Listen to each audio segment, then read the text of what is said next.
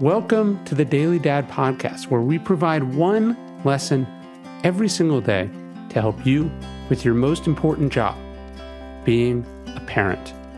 I'm Ryan Holiday, and I draw these lessons from ancient philosophy, modern psychology, practical wisdom, and insights from parents just like you all over the world.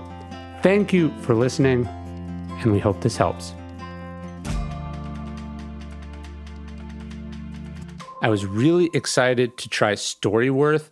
Storyworth is an online service that helps you and your loved ones preserve precious memories and stories for years to come. Every week, Storyworth emails your relative or friend a thought-provoking question from their vast pool of options, and then you answer these prompts like, what was the bravest thing you've ever done? How did you meet so-and-so? My wife did this for me for Father's Day one year. After 1 year, Storyworth compiles all your loved ones' stories, including photos, into a beautiful keepsake book that you'll be able to share and revisit for generations to come. I think for the holiday season, you want to give a gift that makes people feel special and unique, but also it's more than like a one-time thing. You interact with it every week for a year. So it really is a special present. And that's why I think you should give people Storyworth.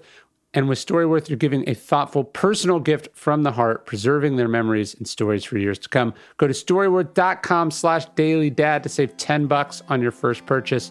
That's storyworth.com/dailydad to save $10 on your first purchase. Everybody is going through something. At 5 years old, the future NFL linebacker Ryan Shazier started losing his hair. Turned out to be a rare autoimmune disease called alopecia. As you can imagine, not exactly an easy thing for a kid to go through. He was teased. He was looked at strangely. He felt different. But one day, as he explained on the Daily Stoic podcast, his parents helped him to understand that everyone is going through something, they said. Just what you're going through is visible. Other kids had parents who were getting divorced, had learning disabilities, or were going to bed hungry at night. All that struggle was hidden, perhaps intentionally so, out of shame or fear. That didn't mean it wasn't real. And it didn't mean that anyone had it better or worse than Ryan. In fact, it meant they were actually all in the same boat. Did that mean he suddenly stopped being teased, or that when he was teased it didn't hurt? No, it just didn't hurt as much. It gave him perspective and patience and hope. And this is something we have to teach our kids. Life isn't easy. No one is dealt a perfect hand. Some of those troubles are visible. Some of them will never be known. But we're all struggling. We're all flawed, and we're all doing our best.